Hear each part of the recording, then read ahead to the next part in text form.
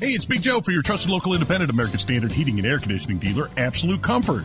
Chris Wedekin is the owner, and he tells us why many homeowners are giving up their air conditioners for a high-efficiency heat pump. By removing your air conditioner and replacing it with a heat pump, you are not only saving by getting a higher efficiency air conditioner, the heat pump works in reverse and saves you money in the wintertime as well.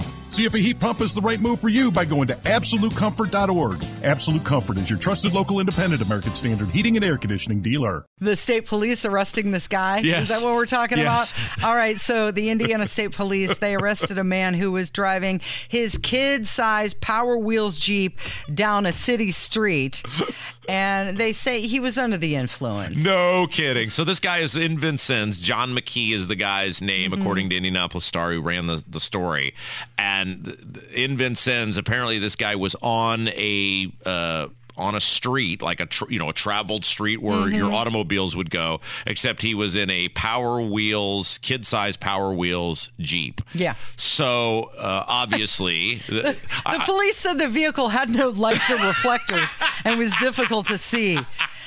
And it was going below the speed limit, I imagine. Yes, and according to the Indianapolis Star, he was taken to a local hospital where, surprise, surprise, he was found to be under the influence of meth and marijuana. Now, Casey, I'm assuming you've never been under the influence of meth. No. However, I'm sure you'll plead the fifth on the marijuana. Sure. However, what is the most crazy thing you have ever done while being inebriated? I've done a lot of stupid things, Bob. A lot of stupid things.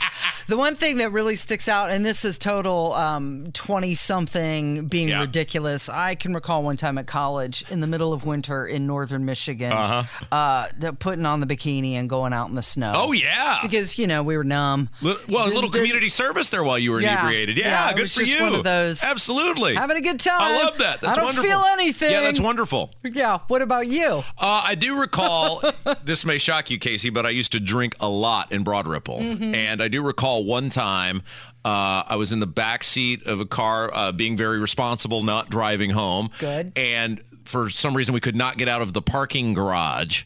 And at one point, I exited the vehicle and was attempting to lift up the arm on the gate. The gate. Because why?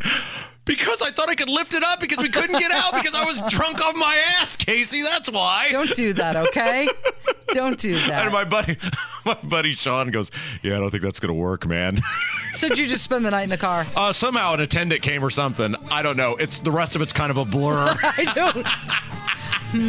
Well, at least you weren't driving your Power Wheels Jeep down Broad Ripple through the city.